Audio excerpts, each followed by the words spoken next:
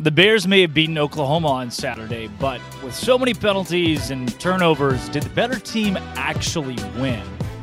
And do the Bears have a shot at a Big 12 title? This is Locked On Baylor. You are Locked On Baylor, your daily podcast on the Baylor Bears, part of the Locked On Podcast Network, your team every day. Happy Monday, everybody. Welcome to Locked On Baylor. I'm Drake Toll from Sports Illustrated's Inside the Bears, and that is a guy who needs a haircut. I, too, need a haircut, by the way. He's Cameron Stewart, also from Inside the Bears. It says that down there along with Twitter handles. Thank you for making Locked On Baylor your first listen every single day. Cam, did Baylor beat Oklahoma? Full stop. Answer? Yes, Nice. they did. Yes. Did Baylor's 3-point deficit, what's the opposite of a deficit? Margin of victory. Did Baylor's 3-point margin of victory tell the story of this game, or do you think the Bears beat the Sooners worse than those 3 points? Did the better team win on Saturday? Yes, that's a better way to put it. Baylor is a better team, and they did not play a perfect game by any means, which is usually what you need to win in Norman. True. But there's a lot to work on. I would say it probably wasn't too indicative. Because I think Baylor should have won that game by 10 points or more, even with being really poor in some areas. But, yes, the better team did win. 3 is probably a little bit flattering to Oklahoma, but not too flattering because of some of the deficiencies that Baylor had. Yeah, I mean, Oklahoma put up 500 yards of offense. And yeah, you're not going to win many games giving that up. No, their rushing attack was serviceable enough. They had a game plan. That first drive, so well done by Jeff Lebby. The offense of Oklahoma was not totally handicapped, aside from Dillon Gabriel once every 3 passes deciding that he would be me on the intramural field. If you're wondering at home, everyone, my team's out of the playoffs now too, so I can kind of recap the season, relive it. If you're wondering what I looked like on the intramural football field, every third Dillon Gabriel pass, not the good ones, those 3 interceptions, maybe not all 3 his fault, not good. Yeah, and I think some of his missed throws were even worse. In fact, his worst one is the one that doesn't get picked off, the one that he hits Christian Morgan on a beautiful sideline route. Yeah, hit him right in the hands, and he doesn't catch it. But there was a stretch, and it was either the second or the third quarter, and Baylor wasn't pulling away, and Gabriel just first down, second down, nowhere near his receivers, 2 or 3 times down. But where they were great also was third down, 10 for 15 on third down, Drake. If you're giving up 10 of 15 on third down, you're not going to win many games. You've said that about the total yards and third down, yet they won the game. Baylor did. Yeah, man, he's just not what he used to be and isn't the caliber of quarterback that Oklahoma is used to having, and one that they need with the defense that they have this year. You talk about that first drive, and I agree. Lebby did some good things. I mean, in fact, we mentioned it to each other, and I think I tweeted it, was they isolated Dylan Doyle on the outside twice. Yeah. And that Dylan Doyle is a heck of a college football player. He's not great in coverage, and he's just not the fastest dude. And when you have him one-on-one on the outside with Eric Gray, Gray's winning that battle 11 times out of 10. Yeah. And Baylor made some adjustments on that, but it just felt like – it almost felt like Baylor was in a prevent defense for so much of the game because of how soft it was. Many people are saying that Dylan Doyle is not Jalen Petrie. That would be correct. They're right. They are correct. The play where it's just Doyle and Eric Gray, open field toward the sideline. I was like, oh, man. And Eric Gray – behind the line of scrimmage, and you're like, this is a first down. This is on 1st and 10, throwing it behind the line. I'm like, this is a 15-yard game. And just Gray just gives a little whoop, and then Dylan Doyle just falls out of the screen. Dylan Doyle, good football player. Probably not Jalen Petrie. We're probably not going to make that play. You saw it too. Look, here's the deal. As well as I think Baylor played in, especially the run game, the offensive line in the run game have been impeccable. Khalil Keith is chef's kiss. Like, who knew he was the catalyst to all of the offensive line being good? The Baylor football team had so many highlights, but there are still the glaring issues, which is a good thing to talk about after you beat Oklahoma on the road, by the way, of occasionally the team decides, hey, on this possession, we'd rather not tackle. The next one, we're going to do it. But this one, maybe not right now. And that's the pause for concern for the last 3 games, Drake. I know we'll probably get into this, but Baylor controls its own destiny. They got 3 good teams coming up, all excellent offenses statistically. One's a little sporadic, but the other 2 are great. And their defense isn't going to give up 38 every time, like Oklahoma's will. And this has got to be a point of emphasis this week. And I do trust that the great defensive coaches on that staff will devise a better game plan going into this week. But if you try to tackle Deuce Vaughn like that, Quentin Johnson, my man, Bijan Robinson, they are going to gash you. That list goes gash you. Yeah. And it was bad. The tackling was as bad as it's been all season. And West Virginia was also pretty bad. And they've had some bad defensive performances, but tackling wise, that might've been the worst. So frustrating. Yeah, the one they call Squirrel. He is so and Richard Reese had the flu bug. Dave says in the postgame press conference. So specifically flu bug. I don't know. Like Aranda every now and then is just an 80-year-old man. You're just like, oh, Dave, flu bug. Yeah, he's battling the flu bug.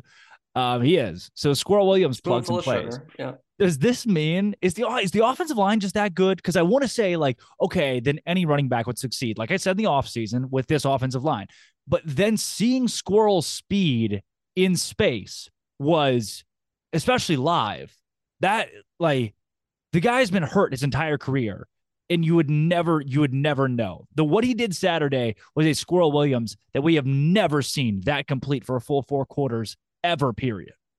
Yeah. So back to your original, could any of the backs done that given the carries on Saturday? Maybe. Okay. I'll just say that Oklahoma's rush defense is that bad. But I always rated Squirrel pretty high. I think higher than you do. And I thought he would be, if he was fully healthy this year, he would be like a Treston Ebner, a really good third down back, especially the way you pound the ball with Richard Reese. But yeah, I mean, he's got that speed. He's got a little more power than I thought. Maybe that's the Oklahoma defense really trying hard to tackle him and not being very good at it. But yeah, once he gets in that second layer, man, his speed equals these guys, which Abram Smith didn't quite have. Richard Reese doesn't quite have.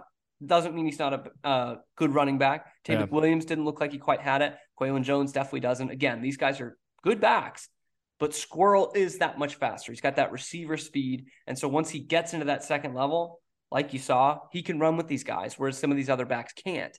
And I mean, even with Reese being 100% healthy next week and beyond, this is so nice to have. Now, this might be the best look at the rushing offense, or as close as it would be to last year, having a Smith and an Ebner with a healthy Richard Reese, healthy Squirrel Williams, which we haven't had a ton of this season, both of them healthy and ready to go at the same time. Here are the notes that you will get only on Locked On Baylor, because I feel like being educational this week. We strive to be educational every now and then, and today I'm going to attempt to do so. Baylor 6-1 this season while leading at halftime. 17-3 under Aranda when leading at halftime. Not a bad mark. Not a bad mark at all. It's Baylor rushed for 5 touchdowns. Rushed for 5 touchdowns in the game. How many games this season have the Baylor Bears, who played 9 games, rushed for 5 touchdowns in a game? 2. That was the 5th time. You're kidding. That was the 5th time Baylor has rushed for 5 touchdowns in a game. That's impressive. I'm not going to lie to you, Drake. I'm hearing this raw and unbridled. That is really impressive. Yeah. I had no idea. I'm reading it right here. Max Calderon's the one that posted it. Max can't lie. They probably did it like last week. Oh, for 100%. And every week before that. And the week before. Now that I think about it. But that's pretty good. Yeah. The Chapin doesn't have a lot of touchdown passes. So they've been doing it on the ground quite a bit. Craig Williams, first ever 100-yard rushing game as well. He had 2 touchdowns his whole season coming in. Almost double that, by the way. Right. He also could have had 3 touchdowns, but very unselfishly decided to drop there at the 10-yard line. And wisely. Super smart. Super smart. John Mayers, who I want to get into before we get into Baylor's chances at a Big 12 championship, or even just the scenarios that exist.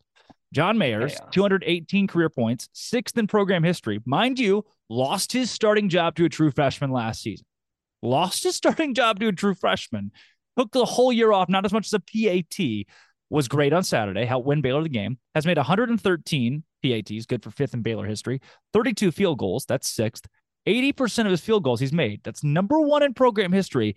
99% of his PATs, which is 4th. And he's 4 for 4 from the 40 to 49 range this season. That's pretty good, man. And when he comes back for his 4th COVID year next year and kicks the game-winning field goal to win the national championship, it'll be a great book about it. He's only a freshman, so true. Give as much time as you want. You get like COVID year, redshirt year, a couple other redshirt years, that kind of grad transfer year, but stay at the school. Speaking of, John Mayers, this maybe being his last year, Baylor at some point is going to have to find a new kicker. They're going to have to do that. Maybe. I mean, they did have a kicker they trust who's on the roster still. And to do so, they'll likely use LinkedIn. But they'll probably do that. They'll likely use LinkedIn Talent Solutions. Need a new hire. Right now, LinkedIn's hiring. They're not hiring as like an interface itself, but people are hiring using LinkedIn. Did you know that I applied for a job using LinkedIn? I did know that. And that's a really smart thing to do. I've applied with my jobs using LinkedIn. The day job that I have right now, I got via LinkedIn. So. I transparently just started a LinkedIn account, and I have actually really enjoyed putting things into LinkedIn. It's fun. Purple hashtag hiring frame too. We're currently hiring at Sports Illustrated-ish, kind of. So, let us know at LinkedIn. We're going to post it somewhere on there, and I'll send a link out soon. Simple tools, easy to find. Small businesses rate LinkedIn jobs numero uno in delivering high quality hires versus leading competitors. LinkedIn Jobs gets you the people you want to talk to faster. Post your job for free at linkedin.com/lockedoncollege. LinkedIn.com/lockedoncollege. Terms and conditions do apply. Just sent a connection invite to Drake C. Toll, play-by-play sports broadcaster. Yes. Free mutual connections already. Look at that. That's me. Cam, the Baylor Bears, and really the entire Big 12, the parity of the league we talked about all year long is insane. And then I looked today, and like half the teams in the league are 2 or 3 lost teams in Big 12 play and are like 6-3 overall. Everybody just They're all in it. They're all in it. Right now, it is Baylor, TCU, Texas, Kansas State. TCU looks pretty squarely in. There are some wild, and I mean wild scenarios where TCU doesn't make it in. How wild? Actually, not that wild. They lose to Texas and Baylor, feasible. But they do have to lose to Iowa State. Surprising, but feasible. A lot less feasible losing to Iowa State. Still, though, that's like 2 losses that make sense and one that doesn't make sense, and TCU's out of the Big 12 title race. They could still make it in a scenario where they lose all 3 games. But, Cam, when I tell you Baylor controls its own destiny, that makes you feel good. Then I tell you Baylor has Kansas State, TCU, and Texas left on the docket, makes you feel a little less good. Yeah. So I want to give. Yeah, what do you got? I was just gonna say. I mean, we talked about this in our 8 hours in the car this weekend, to and fro Norman. It's like I wouldn't. At this point, I'm just not surprised with anything that happens with this Baylor team. Like, it would be pretty good surprising if they win out and they're in that championship game. Right. But I would be like less stunned if they just lost this weekend. Yeah. Because I think Kansas State's a really good team still. So that second team, man, anyone's bet. Last year, it was really at this point of the season, because we would have just had that Baylor loss to TCU, it looked like it was going to be Oklahoma State, Oklahoma, but maybe Baylor. No one else. And now you legitimately have TCU probably in, like we said, and then 3 or 4 teams that can get there. Is crazy. And I think, hot take here, because the Pac-12 has like 4 teams in the top 15, I would rather have this in my conference. I would rather have this. Yeah. I'm rooting for TCU. It's not great for the RPI and the college football playoff stuff, but I would rather have this. Absolutely. It's way more fun. And these teams are good. It's quality football, too. My favorite scenario for the Big 12 championship is the scenario of insanity. This is the one where Baylor beats Kansas State, loses to TCU, and beats Texas. 8-4 Baylor is then in the Big 12 championship. Whoa, no, they're not. They have 3 conference losses. All right. So do Kansas State. So does Texas. And those 2 teams lost to Baylor in this scenario. They're goodbye. See you later. Now, I know you're wondering, where's Oklahoma State in this? They lose to Oklahoma and to literally anybody else they play at this point. They're just bad now. They got really hurt. It's not a great situation. Really badly. Baylor's in the Big 12 title. TCU wins out. They beat Texas. They beat Baylor. They beat Iowa State here. 12-0 TCU, 8-4 Baylor, Big 12 championship. The same Baylor team that was 3-3 at one point this season. The ship was sinking, and lo and behold, the Bears win in Arlington. Unbelievable. Avenge the loss at home. You're fighting Baylor Bears at 9-4, taking on the LSU Tigers in New Orleans for the Sugar Bowl. And the TCU Horned Frogs, don't call them Texas Christian. They don't like that anymore. Welcome to the Alamo Bowl against Washington State.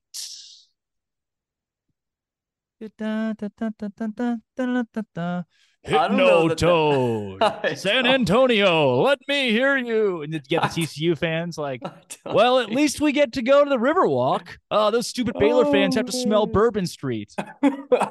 I think there would legitimately be like TCU might pull out of they'd fire Sonny Dykes. The NCAA. Like they'd fire Sonny right Dykes away if they don't get an at-large bid to one of those Fiesta, Cotton, whatever it's going to be. Max Duggan is benched. That would be they fire Sonny Dykes.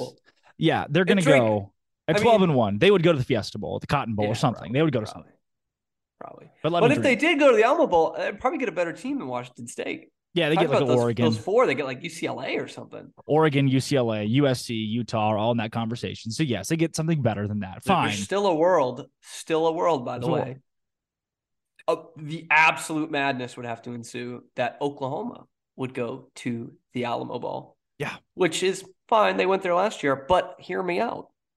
Because they'd play the second place team or the third place team, depending on playoff, in the Pac-12, which could well be the USC Trojans. Yeah. And Lincoln Riley. Would be amazing. That is on the table. Mm-hmm. You're right, because someone's going to go to falling off the table, but it is there. Cheez-It's not bad. Someone's going to the Cheez-It, a decent team. Someone's going to the Cheez-It. Could be us. That's my favorite scenario there, is that Baylor beats undefeated TCU to keep them out of the playoff at the goal line. He doesn't get in. The other scenario, from a fan perspective, that would be the ultimate win. That would be so great. Cryogenic Kansas State. They're not dead yet. Unfreeze them. Oh. Kansas State beats Baylor. In this scenario, Baylor loses this weekend and still goes to the Big 12 championship. Doesn't matter what happens. And again, in a scenario where Baylor beats Kansas State and beats Texas, does not matter what happens against TCU. Baylor's going to the Big 12 title. Does not matter, win or lose. Mm-hmm. In the cryogenic Kansas State scenario, Kansas State beats Baylor, West Virginia, and Kansas. They win out, right? They still need Texas to lose at some point. Texas beats TCU this weekend. Baylor beats TCU in Texas, so the Bears win out the rest of their way. Now, in this, Texas loses to Kansas. Not impossible. Kansas is playing well, and Texas is Texas. That game's in Lawrence. That's in Lawrence, yep. And TCU loses to Iowa State. In this scenario, due to head-to-heads, you're fighting Baylor Bears at 8-4, are in the Big 12 championship game against the 9-3 Kansas State Wildcats. And is like the Big 12 is so weird that this is an actual real scenario. Those things could really happen. There is, for Baylor fans, an even wilder scenario. Yeah, hit me. But I think you might need to dedicate a whole episode to that. This is the one on the drive back from Norman that I thought Drake was going to drive off the road. Oh, yeah. He loved this so much. Just like when we found out about the belt at BYU, coming back from BYU. Yes.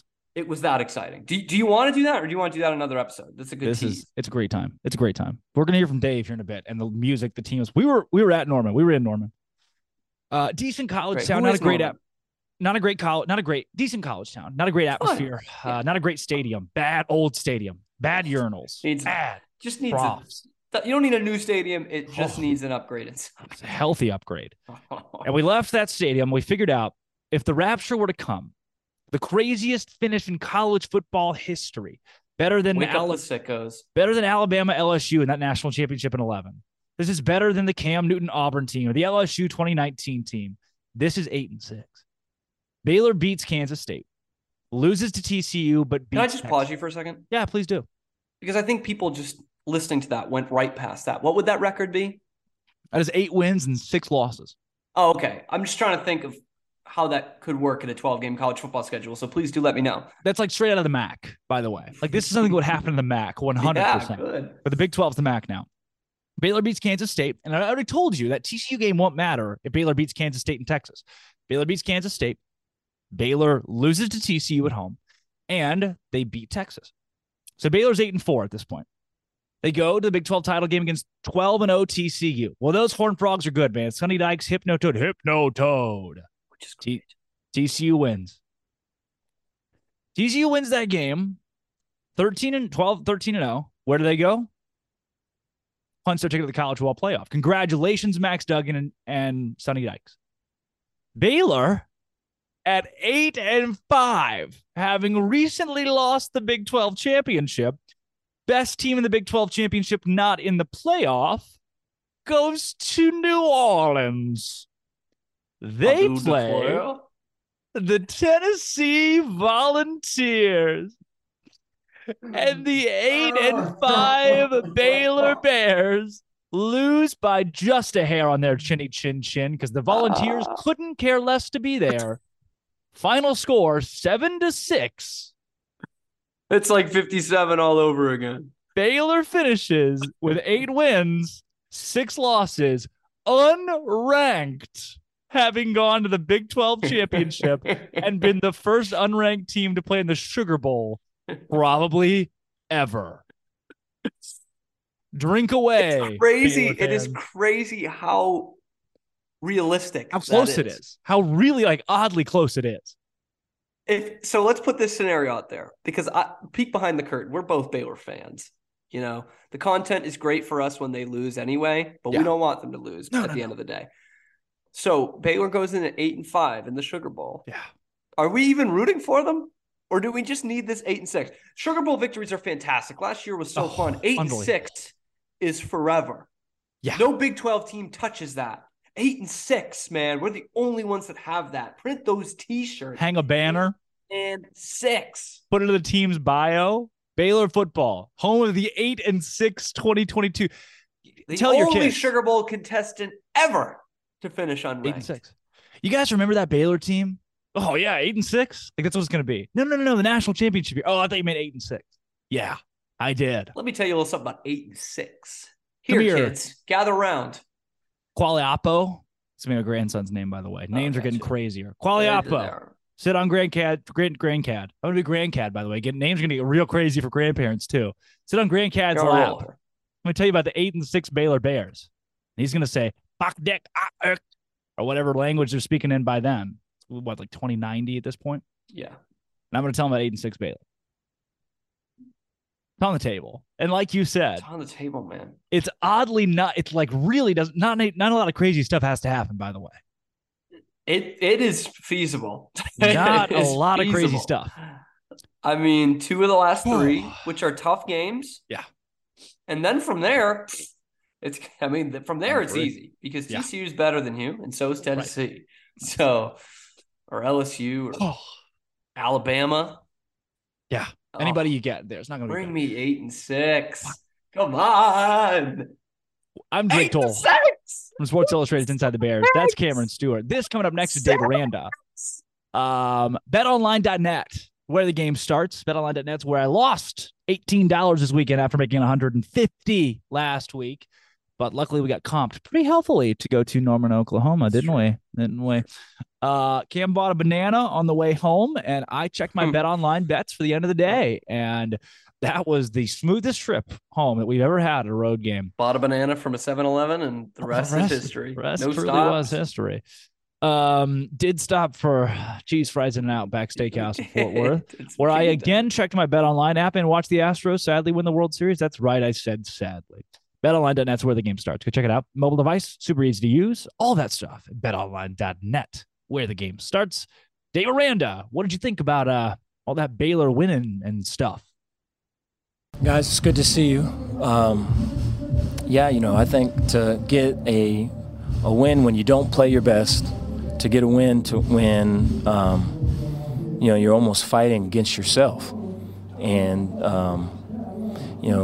I think there's multiple times in that game just on the sidelines, we're kind of crying out, remember West Virginia. It felt a lot like that. It felt a lot like that game. And to pull it out somehow and to grit it out all of it is, credit to the players for sure, and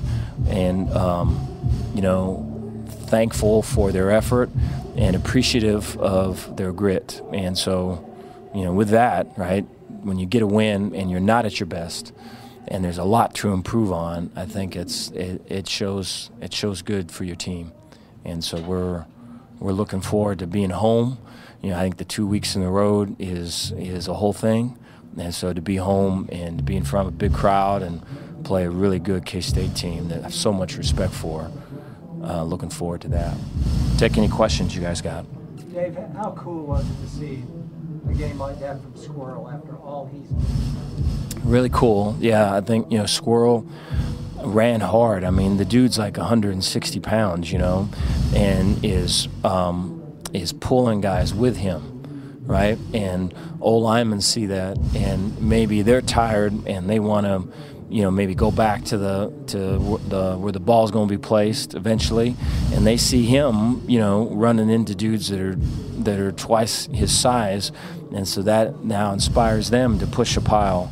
And so all of that's just way cool. And so I think, prior to that last one, we're talking about, hey, this is no mas, and so, we need a first down, and then that can close it out. And been in that before where everyone says that in a timeout, and then it's not executed, and so for him to have the awareness of all of it, to do it is just, it speaks so highly of him. So thankful for it. And what happened to Reese? What was his, Richard? Yeah, we're kind of battling kind of a flu bug that's gone throughout the team, and so he's battling that right now. Dave, on your last touchdown drive, it was like run, kind of ran it right down OU's throat.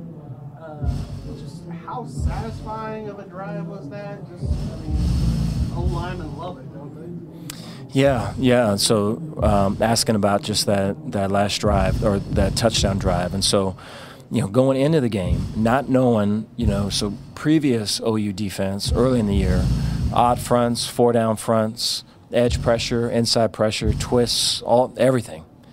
And these last 2 games, kind of 4-down fronts, some corner pressure, some linebacker plugs, interior stuff, and really that's kind of it. And so not knowing what we're going to get, and then getting into the game. And they brought corner pressure, they brought some mic plugs, and they brought the jack and the will from the boundary, a 5-man hit. And so having to make the adjustments for that and the identification of all of it. And so that's one thing.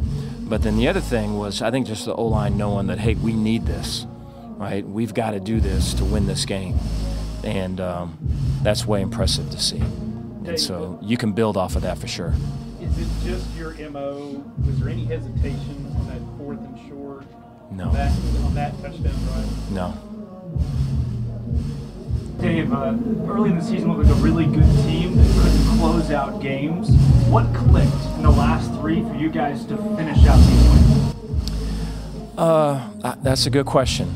And so, yeah, I think you just kind of keep coaching, and then guys, but then the relationship's got to be good enough to when you want something and you're not doing it and it's all wrong, and then there's a scoreboard and the losses pile up and then the criticism comes, to kind of stay together so that you can still coach and get what you were trying to get the whole time in the first place.